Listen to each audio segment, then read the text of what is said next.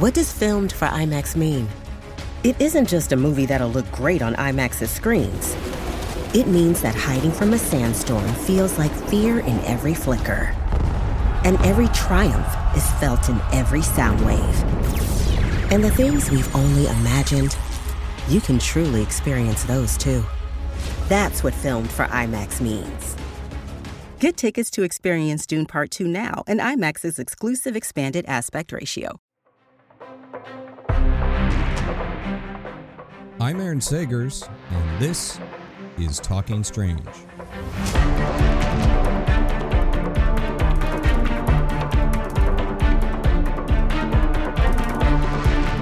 Hello, everyone, and thanks for joining me for another episode of Talking Strange, a paranormal pop culture show with the Den of Geek Network. As always, I am your host, Aaron Sagers, a journalist, author, researcher of all things weird. I can currently be seen on Travel Channel and Discovery Plus's Paranormal Caught on Camera, now in its 5th season. New episodes airing on Thursdays and dropping same day on the streaming service. So September 1994, nearly 28 years ago, in Harare, Zimbabwe, at the Ariel School, spelled A-R-I-E-L and not A-E-R-I-A-L, which is great coincidence, more than 60 children saw a strange craft apparently land nearby, and they witnessed two figures with large black eyes and seemingly impossibly pale skin outside of this craft. This experience lasted upwards of 10 to 15 minutes, but it stayed with them forever to this day.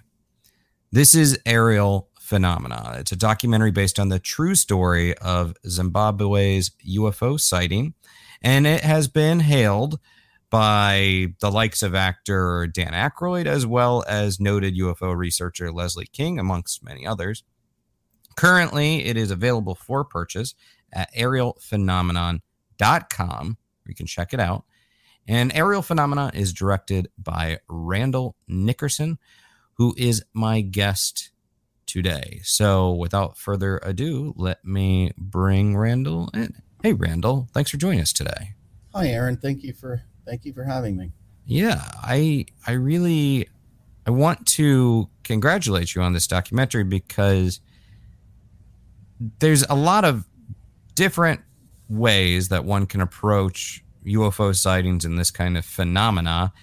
And I admire that you took a very humanistic approach by this is really getting inside the heads of the kids that witnessed this some 28 years ago and the kids that are now adults, and it packs an emotional punch as a result. So well done on that. Thank you. It's funny. Go on. We our first version was when I was starting to build it in the beginning. We had many versions. We did the traditional UFO film, and then we're like, well, everybody does that. You know what I mean? Mm-hmm. And then the further we went along, it was, telling the human story about it. And, not even thinking about the aliens that, they're in the movie, but focusing not on them so much as what people experienced and how did it affect their emotional lives, their family lives. Anyway, to make a long story short. Well, what drew you to this story initially?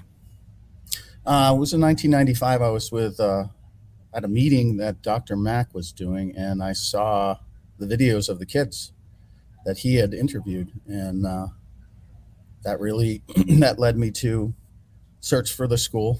And then once I found, because I heard for so long that it was not there anymore, I found the school. It took months. And then once I knew it was there, I was on a plane right away. So there was a lot of questions I needed to have answered. So what year did you finally find the school, and were you able to go visit? I got the tapes in September 2007. And then I found the school in February of 2008. Okay. Just I've been on this a long time.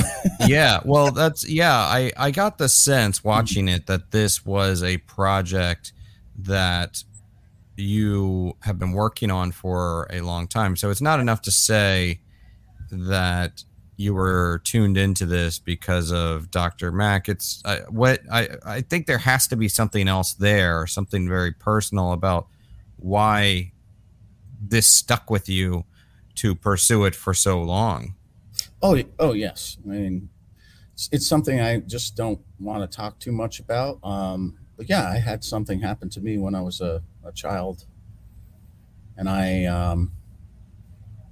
can't say too much more than that because I want to keep it on Ariel's story, you know. But Okay. that event never left my life, and it wasn't the only one. So I wasn't into UFO, whatever. I wasn't into that growing up. I was building airplanes, you know, aircraft carriers, ships, you name it.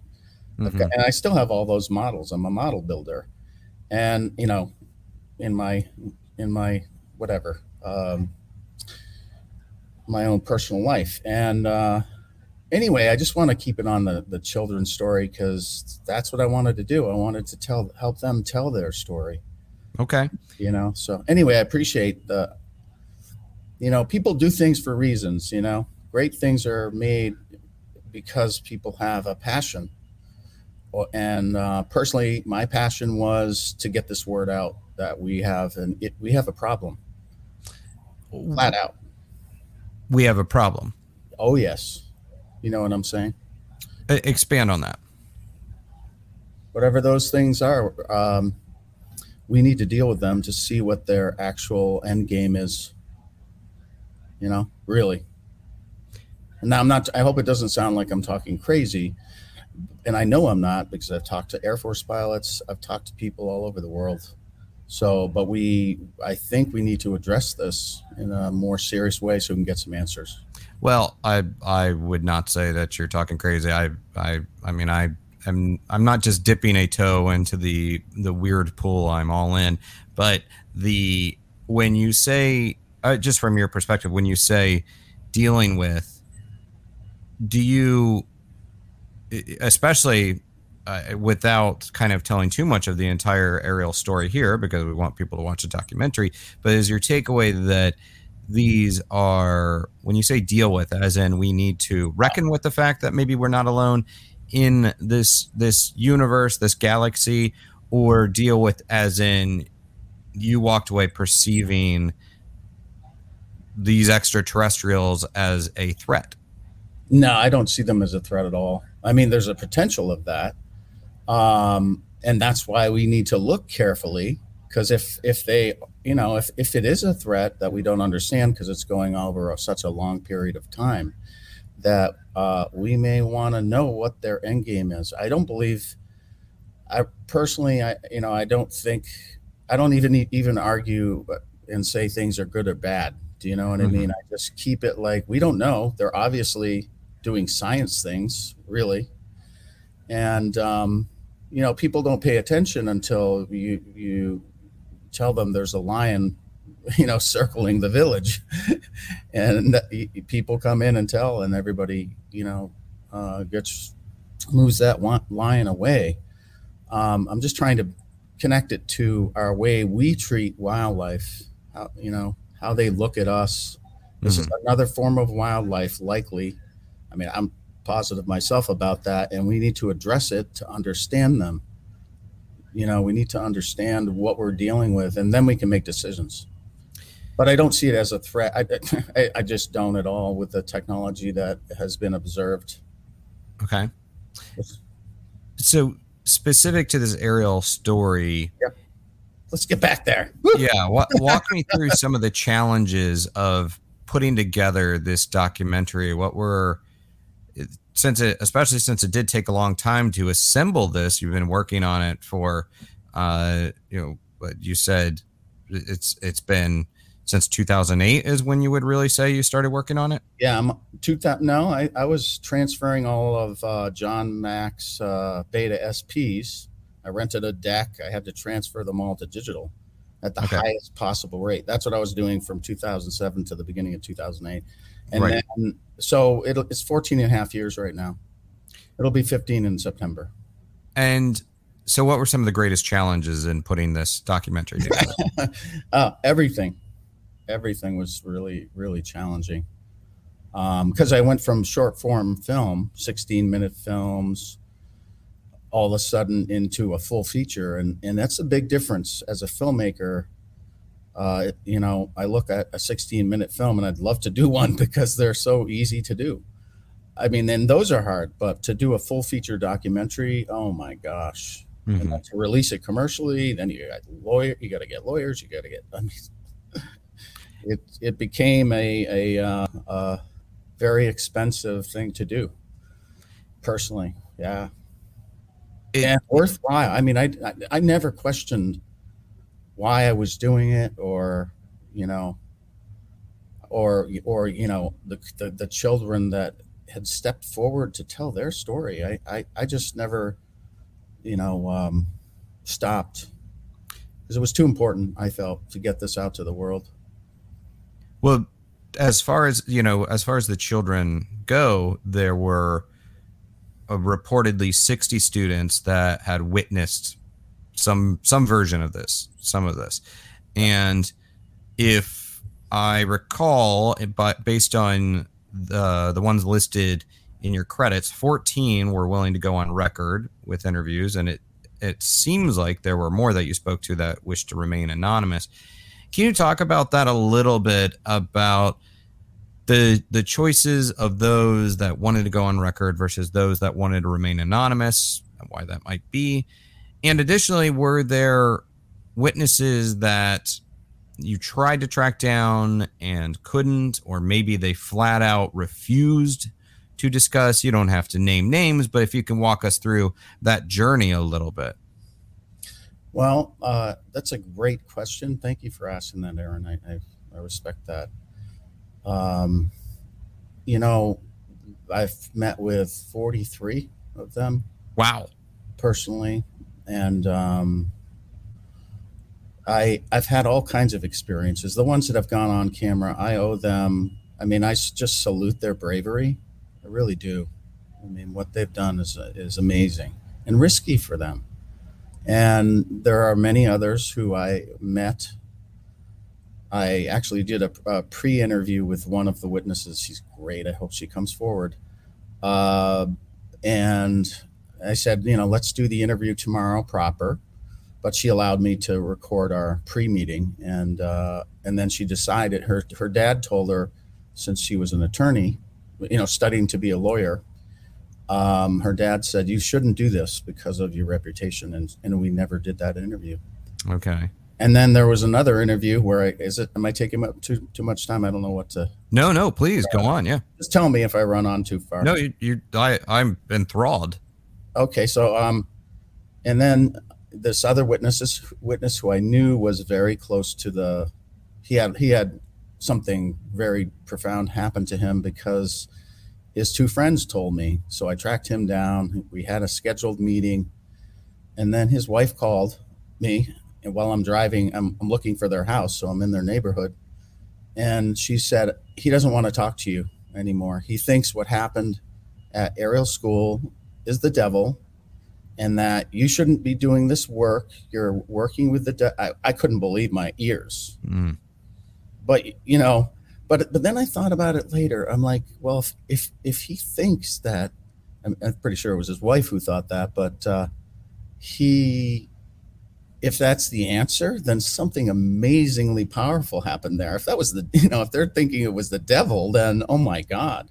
Right. Anyway, I've just been through so much, and I respect them all. I hope they come forward.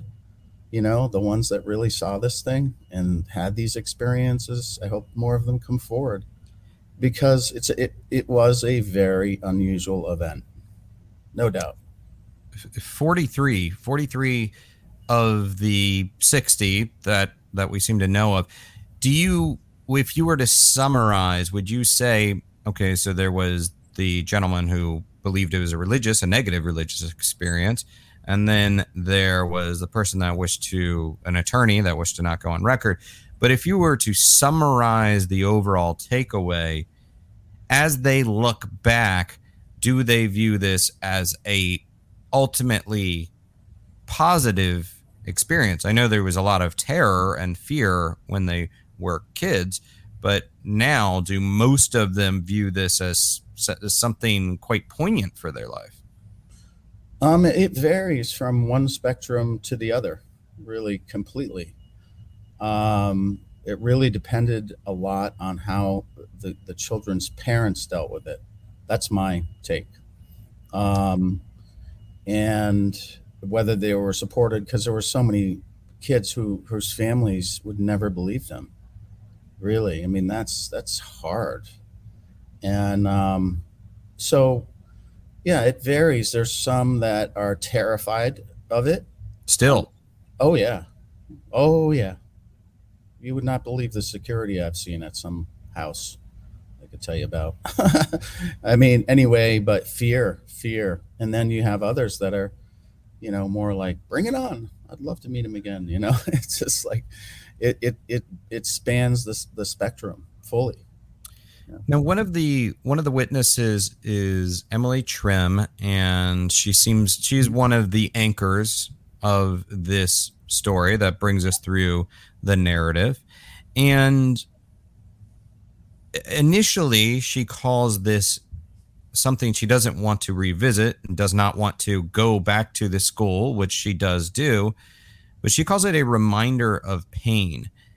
Talk to me a little bit about Emily and what it required for her to want to open up about this to you, be on film about it, but also for you as a filmmaker, when you had Emily, was this sort of immediately a lightning bolt of like, okay, here's the thing that's going to tell this tale, there's someone that we can really kind of follow through? When the first email, she was like angry that I was making this movie. And then I met her in 2012, 2013 in person to interview her. And the emotional, what came across in one of those clips is in the movie. What came across was somebody very emotionally available and had real feelings about what had happened. And there's more than those people, but when I met her, I think she trusted me and I also trusted her. And she revealed an awful lot and, just shared openly. And I immediately, I'm like, this is the person. This is the person, because I'd already interviewed, most everybody at that point. And then, she was, I commend her for her bravery. Yeah. And she now will speak about this experience at conventions at UFO, the International UFO Congress, and she also makes art about it. She does. Her art's brilliant. I've seen it. I've painted with her. We did a painting together, which is really interesting. We took a 24 by 36 canvas, and she took half, I took half. It was. Mm-hmm. She was done in like 20 minutes. I was there for an hour. She's good. She's really good. As you're speaking with these students as adults, was part of your filmmaking strategy to see if their stories were consistent with what they were saying on camera as kids? Absolutely. Yeah. And they were they? They were. And here's the thing I did was I didn't show them any of the interviews. I mean, some of the interviews were available on YouTube of John Mack's interviews, but I got 6 other interviews of kids that were never, it never went to air. So it was impossible for these witnesses to see their own in what they said when they were younger. So when I interviewed the adults that weren't in Mack's footage, they repeated the exact same story for the first time in 20 something years without them knowing what they even said as a child. to me, that spoke volumes. Nothing was added, nothing was taken away. All these kids, same way. They didn't add anything to the story or make it more dramatic. No, it's the same story. And I don't know, they're not looking for ego. They're not looking for attention. It's not there. That speaks volumes to me. You have this very impactful theme of when they're talking about, or when John Mack is interviewing the kids, and who is a Harvard psychiatrist who went to interview these children and then came to be associated with his work of talking to experiencers and abductees. There's these moments where these kids he's drilling in on what did you feel when you saw these creatures with large eyes and pale skin, and let's face it, they sound a lot like what we deem alien greys. And they talk about terror. They talk about this feeling of it wanted us, or that it was warning us about humanity's impact on this planet. So when you're revisiting this, and these are very powerful archival footage with interviews with these kids, but when you're going back and you're revisiting this, were there moments where you're kind of facing potential PTSD, traumatic flashbacks as you're speaking with them? It happened all the time. It was really difficult to the first 5 years of the film. It was really tough. Yeah, I did. I mean, I was like doing this project, and then I was like, I'm facing everything I have to face every day on that screen. That was really hard. Mm-hmm. Nobody. Well, my crew knows that. My crew knows that. That was a good one. you got that good question. Did you consider stopping at any point? Pulling the plug on this? I wanted to quit all the time. I did. But the bigger purpose was driving me, but I had to suffer a lot to go through that. So I got therapy. Mm-hmm. Had to. Let's talk a little bit more about there's these other. We have Emily, yep, who is sort of our main narrative voice for the students, even though you do speak with the other students. And then we also have, as I mentioned, John Mack, and we have Tim Leach, a journalist, a war zone journalist who got pulled into this story. As far as John Mack goes, so he passed away in 2004, I believe, and you have interviews with him. Now, to clarify, are these interviews you conducted, or are these archival interviews with Mac? These are archival interviews from 1994. Okay. And you personally, you said you had met him in 95. Yeah. What did you have a relationship established with him, or you saw him talk, the story stuck with you? I did. You did? Yes. And did he know, well, you had not really fully begun this journey of making this film until a little bit later. Was he aware of your intentions to do so? I approached John Mack the very year he died to do an interview on, a documentary on his life. It was too late. Yeah. Do you feel a responsibility? Is it a burden to tell Mac's story and also vindicate him somewhat, because there are some fellow academics from Harvard that thought this is a ridiculous pursuit, even though he did ultimately, he was able to remain at Harvard despite a a disciplinary hearing that was being done about him. Did you feel a responsibility, or was it a burden to tell his story? No, it was a responsibility. When Harvard went after Dr. Mack, I've never said this before, but I was brought into the Harvard boardroom with many other people, but we all were brought in individually into this humongous oak office room, and they drilled us. Four psychiatrists drilled us and tried to get, they were looking to for any reason to go after John. And they wanted me to say, because I'm like, no, he was fine. He whatever, I never saw him do anything wrong, And that was a horrible experience because I was from a town of 800 people, and I'm going to the boardroom at Harvard, at 25 years old? No, 27 years old. Are you kidding? And it was very intimidating, but whatever. I don't want to make you uncomfortable or spend too much time on this topic. But I want to talk about the film.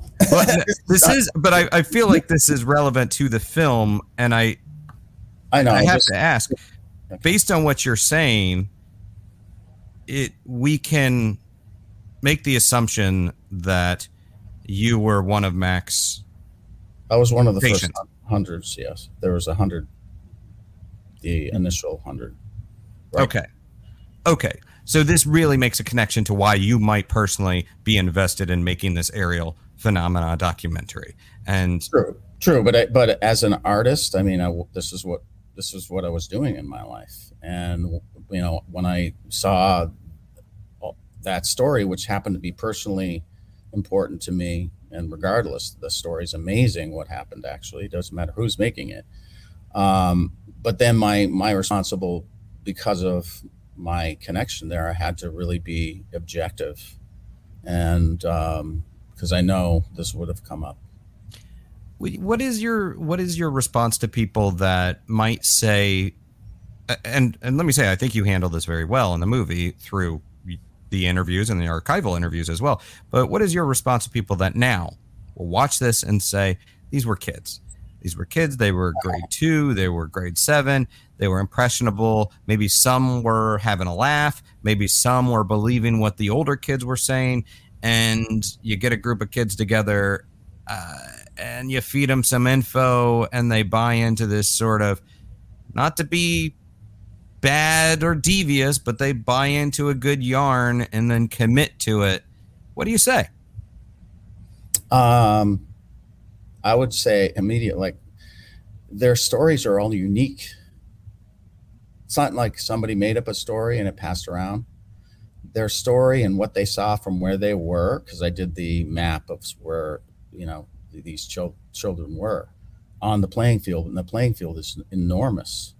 There's a field, up to the left where it's surrounded by trees. It's a huge football field, and there were kids up there. They didn't see what the kids down there saw. There were people hundreds of yards away seeing it. There were people really close up where all the kids gathered. Those people had a pretty, that whatever happened there, that's where the majority of the incident occurred. Yeah. You discuss that the kids reported seeing two figures, and yet they also talked, based on the interviews, sometimes it seems like, it's almost like sometimes it seems like both the object on the ground, the craft, if you will, sort of phased in and out, and then maybe even, and then also based on some of the pictures that they drew, it seemed like the figures themselves almost phased in and out. So we have the stationary figure, and then we have this figure that walks back and forth, both of them clad in very close-fitting, tight-fitting black cloth, gray skin, the big eyes. Do you think, you weren't there, but do you think we're dealing with two figures, or was it one figure that was moving about somehow? No, there were multiple. More than two? Oh, yes. This is according to one of the first witnesses. It's not in the film, but it's appeared in other ways from other witnesses that there were seen out the window. But this is before recess, and the only reason I'm speaking about it is I've got two other sources. That there was two in black, which is what the kids encountered, and there was one in red and one in white, but there was multiple. So, I mean, it doesn't matter whatever the kids said they saw, because what they saw when they saw those creatures, they weren't on the playground at that time, so it was seen out the window. So I don't know. Maybe they're part of it. I really don't know. But the original story is two. It's just one of those, you go down these roads and you hear it from one person, or you hear it in the archival, and then you hear it again. It's not in the movie because it was only seen by 3 people, and it was out the window before the main event. Hey, it's Kaylee Cuoco for Priceline. Ready to go to your happy place for a happy price? Well, why didn't you say so? Just download the Priceline app right now and save up to 60% on hotels. So whether it's Cousin Kevin's Kazoo Concert in Kansas City, go Kevin, or Becky's Bachelorette Bash in Bermuda, you never have to miss a trip ever again. So download the Priceline app today. Your savings are waiting. Go to your happy place for a happy price. Go to your happy price, Priceline. Do we have any teachers that have admitted to seeing something? Any adults? I can't speak about that because of their confidentiality, but yes, 2. And did you make a choice to not speak to the parents of these kids? And we get kind of this overwhelming theme that the parents and the grown-ups weren't really believing these kids. Pretty much the majority, yeah. Did you speak to any parents? Yes. I'm trying to think. 5 or 6 parents. Yeah, different. Families, because that interested me. What their take was, because I was looking for the person that didn't believe this happened. To be honest with you, and I found him at the Ariel school. And but anyway, but it just didn't make the cut. There was so much more I could have put in here. But we were, our major cut was 2.5 hours. Wow, that's what I wanted to do. Yeah, but everybody's in the industry is like hour and a half. You got to do an hour and a half. I would like to see the longer cut. The longer cut's coming. It is coming. Yeah. But it's good because people will have a reason to sit through 2.5 hours and hear the adults. Hear the parents, and hear the man that protested during the film. I interviewed him, and he had. I won't even get. It's a spoiler alert. Okay, I'll stop talking. Oh wait, no, I'm. No, go on. So if somebody was protesting the making of the film. Oh no! Somebody in the film, raised his hands when he said he didn't believe the kids. I tracked that guy down. Right, in the round table with Mac in the class or the teacher's lounge or whatever. You did track him down. Has he become a believer in the year since? Well, I don't want to. That's the spoiler alert. Oh, it's okay. We'll have to bring you back. I can tell you that.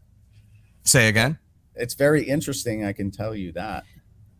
Yeah, very. So anyway, yeah. I interviewed everybody I could, like family, anybody. I interviewed kids that missed school that day, and I asked them, "Did you believe your friends when you went back to the school?" And they're like, "Yes, of course."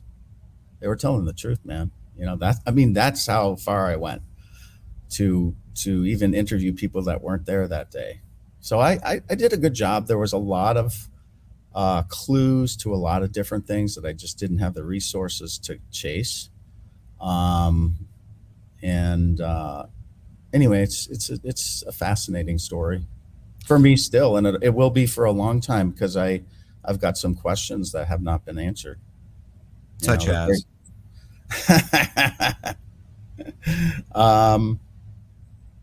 Yeah, they're very detailed specifics. I can't talk too much about that because if people know that what they are, they're going to do it, and I want to do it because I've put so much time already. And anyway, we'll see. Usually what happens is I'll get an email all of a sudden and bingo, everything, consistently fits together. Yeah. So anyway, we'll talk about that. You're good. Thanks, Aaron.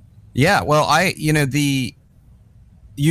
do speak to Tim Leach, and this is a man that was a reporter in Zimbabwe. He had covered battle zones, and he said, I forget the exact quote, but he said something to the effect of that, war didn't scare him, or he could handle war zones, but not this UFO thing.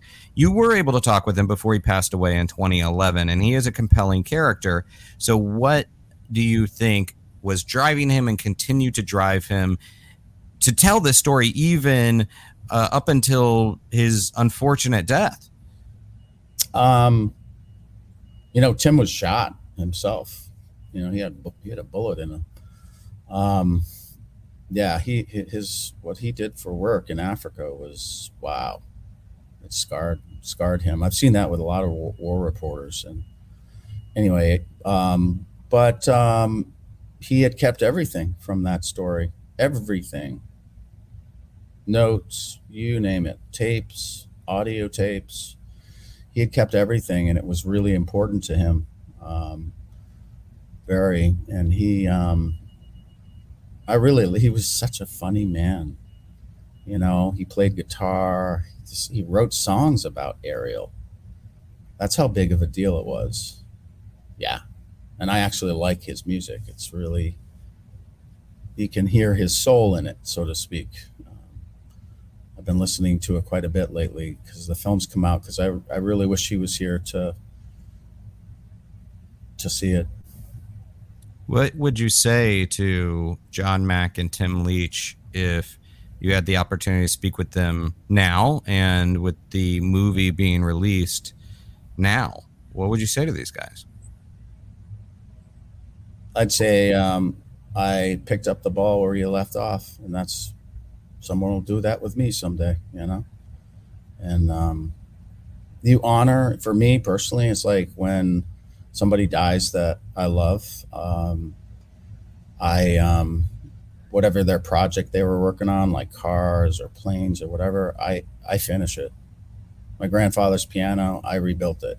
Like, that's kind of what you do for me. And I'm honoring John for his sacrifice, to be honest with you, and Tim for his, because he paid the price, So I really care about those men. I wish they were here, and I on another level, I also know they're here. You know what I mean? Like my brother passed away recently, and he after he died, that man came to visit me,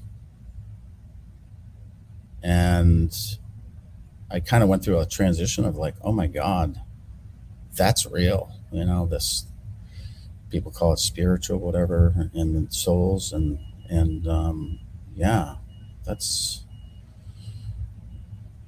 people die, but there's another part that does not die. That I'm sure of. And I'm, whatever. Sorry, we're going deep. No, I like it. And I also apologize if there's suddenly very loud sounds behind me, because I'm traveling, and apparently this is the day of landscaping at this hotel. So I apologize for that. But no, what do you think that John Mack or Tim Leach would say after witnessing last week's UAP congressional open hearing? Thank God. That's what they would say. Thank God. It's been a long time. We do have an audience question, and I'm going to bring this up.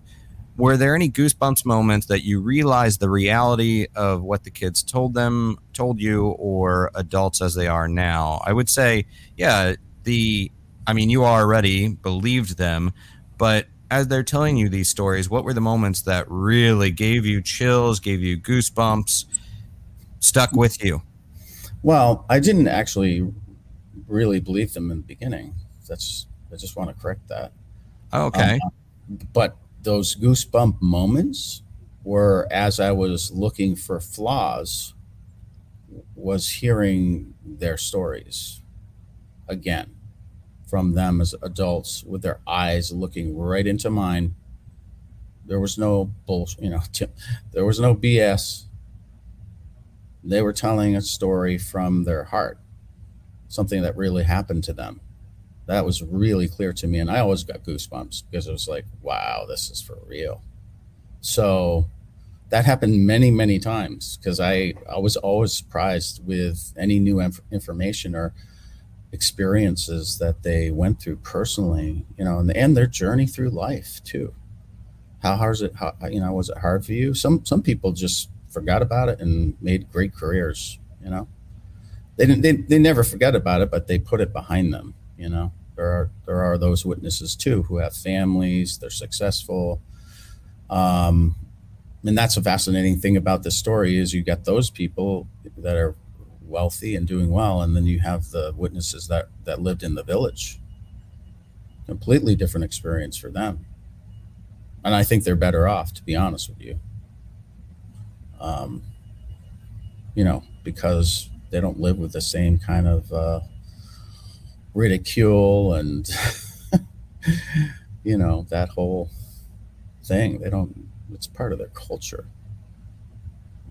Well, yeah, actually about it being part of the culture, is the area of Harare and Ariel school, is it now, have they embraced this legacy, or is it something that locally they don't really want to talk about? Or, has this really become ingrained in their cultural DNA of the area? Well, just in Africa, it is in the cultural DNA that happened there. As far as the press, they're not very happy about that. I spoke to the head mistress, they've got a school to run. They have a school to run. They're not looking for attention from this. I just have to say that because it worries me that I did this to them, that they're getting this kind of attention. And I don't feel good about that.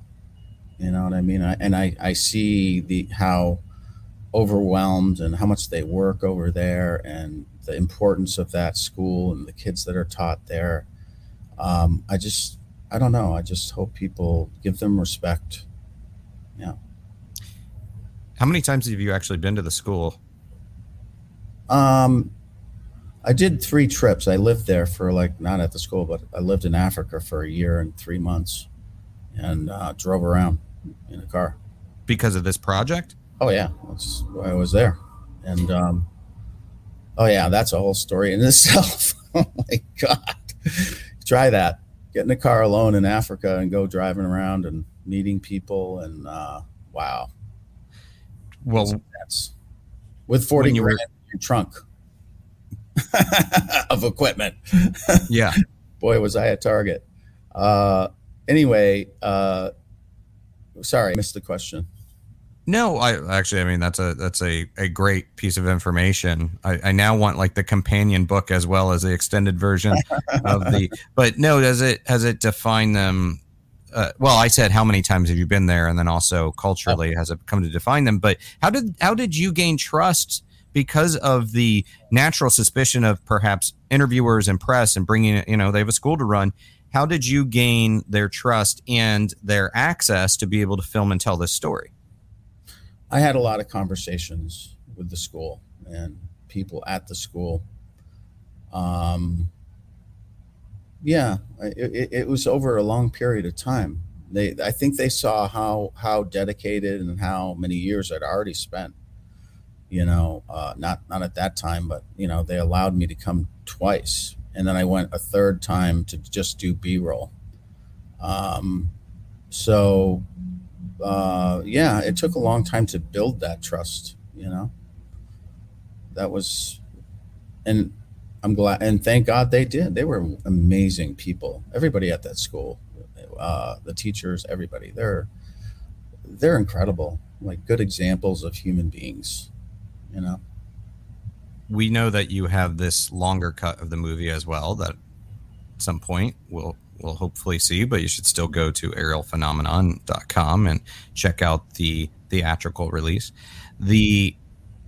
That said, is there enough material here that makes you want to, you said you have additional questions, but that aside, do you have an interest in going back and interviewing some of these witnesses again, especially because some of these interviews may have taken place a while ago?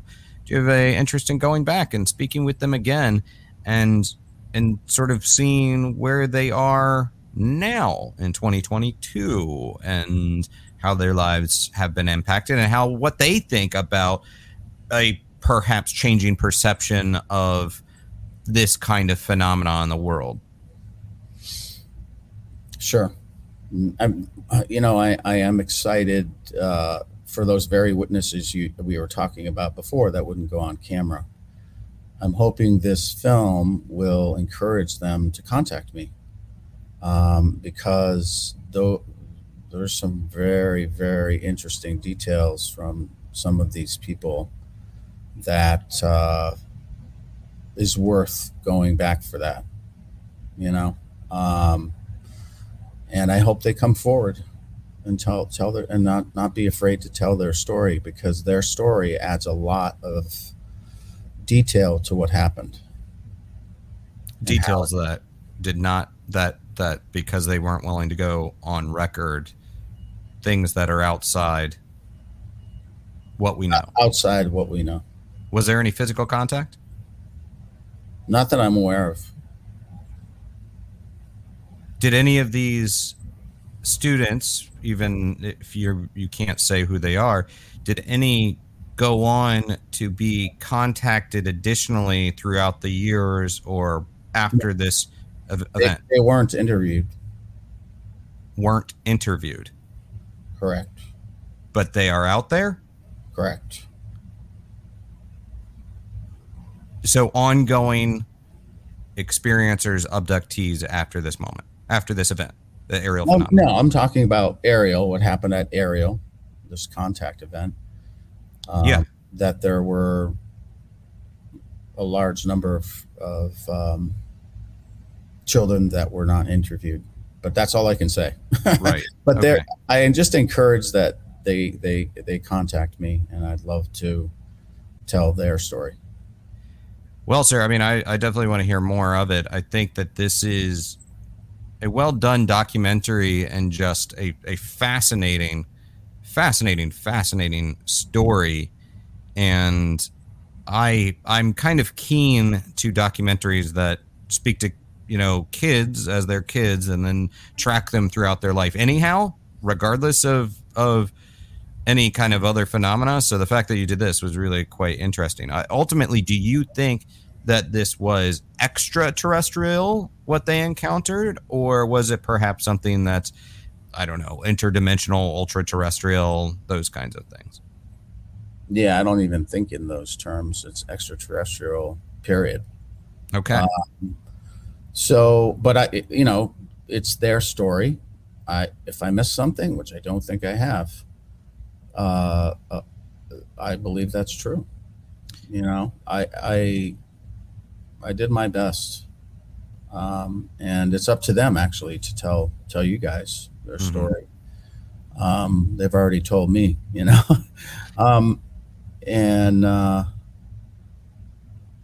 yeah.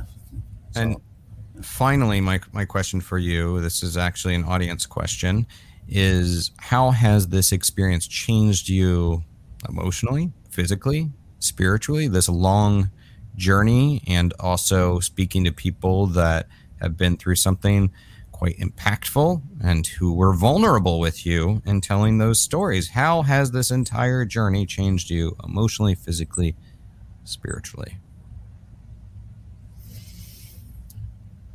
That's a good one. When I was interviewing one of the witnesses, she started crying, and I was on the other side of the camera crying my eyes out, trying to get the tears out of the eye cup. Anyway, yeah, it affected me emotionally probably the most. Having to go to Africa and survive in Africa for that long, that changed me into a man. Because just to be straight with you, there were people there that will, it happens, try to kill you. And that was like a transition in my, there was a moment, I'll never forget it. It's like because when I went to my hotel, or not hotel, compound in Johannesburg, which is one of the most dangerous cities in the world. The place I was staying had a 12-foot wall with a guy with a fully automatic machine gun in front of it. And I got in there and started getting a warning from people of where not to go. And I had to make the decision. I either go home or I buck up. And really, I wanted to go home. I was scared. And so that was a transitional moment as well. Spiritually, I mean, the good part is I have been going to therapy, therapy groups, good ones, by the way. There's a lot of terrible, people in that field. But, that's helped me personally to keep myself together, and heal. It takes a long time. I remember I interviewed Credo Mutwa in Africa. He was the Zulu keeper of knowledge. And we had a long conversation about that on camera. And I asked him, how long does it take to heal from this? And he said, decades. And he meant it. And now I understand that because I've been alive for a few decades. Anyway. Well, I'm appreciative of your time today and glad that you told this story. And I look forward to more of this story and your story at some point. But in the meanwhile, Ariel Phenomenon, spelled Ariel, it's available for purchase at arielphenomenon.com. So go check out the documentary. I guarantee you're going to like this one. And Randall, thank you for your time. Just hang out backstage with me for a moment and I'll be right with you. Thank you so much, sir. You're welcome. Thank you. And guys, thank you for joining. That's a really intense, fascinating interview. I definitely want more. I need to talk to Randall some more. Thank you for joining. Don't forget to subscribe. Download each week, Apple Podcasts, Spotify, wherever you listen to podcasts. You can watch video interviews such as this one at youtube.com/denofgeekus. Give me a follow on Instagram, Twitter, Facebook, and on Patreon at Aaron Sagers. And you can follow this show at Talk Strange Pod on Twitter. And let me know if there's some guests that you want me to bring on here, whether we talk to celebrities, we talk to authors, and we talk to directors like Randall. And it's I'm always looking for suggestions. Until next time, be kind, stay spooky, and keep it weird.